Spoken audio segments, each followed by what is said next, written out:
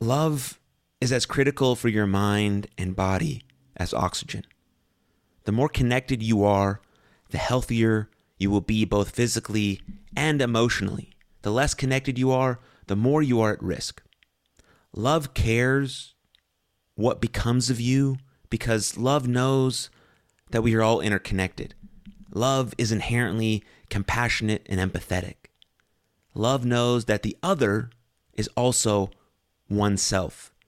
This is the true nature of love, and love itself cannot be manipulated or restrained.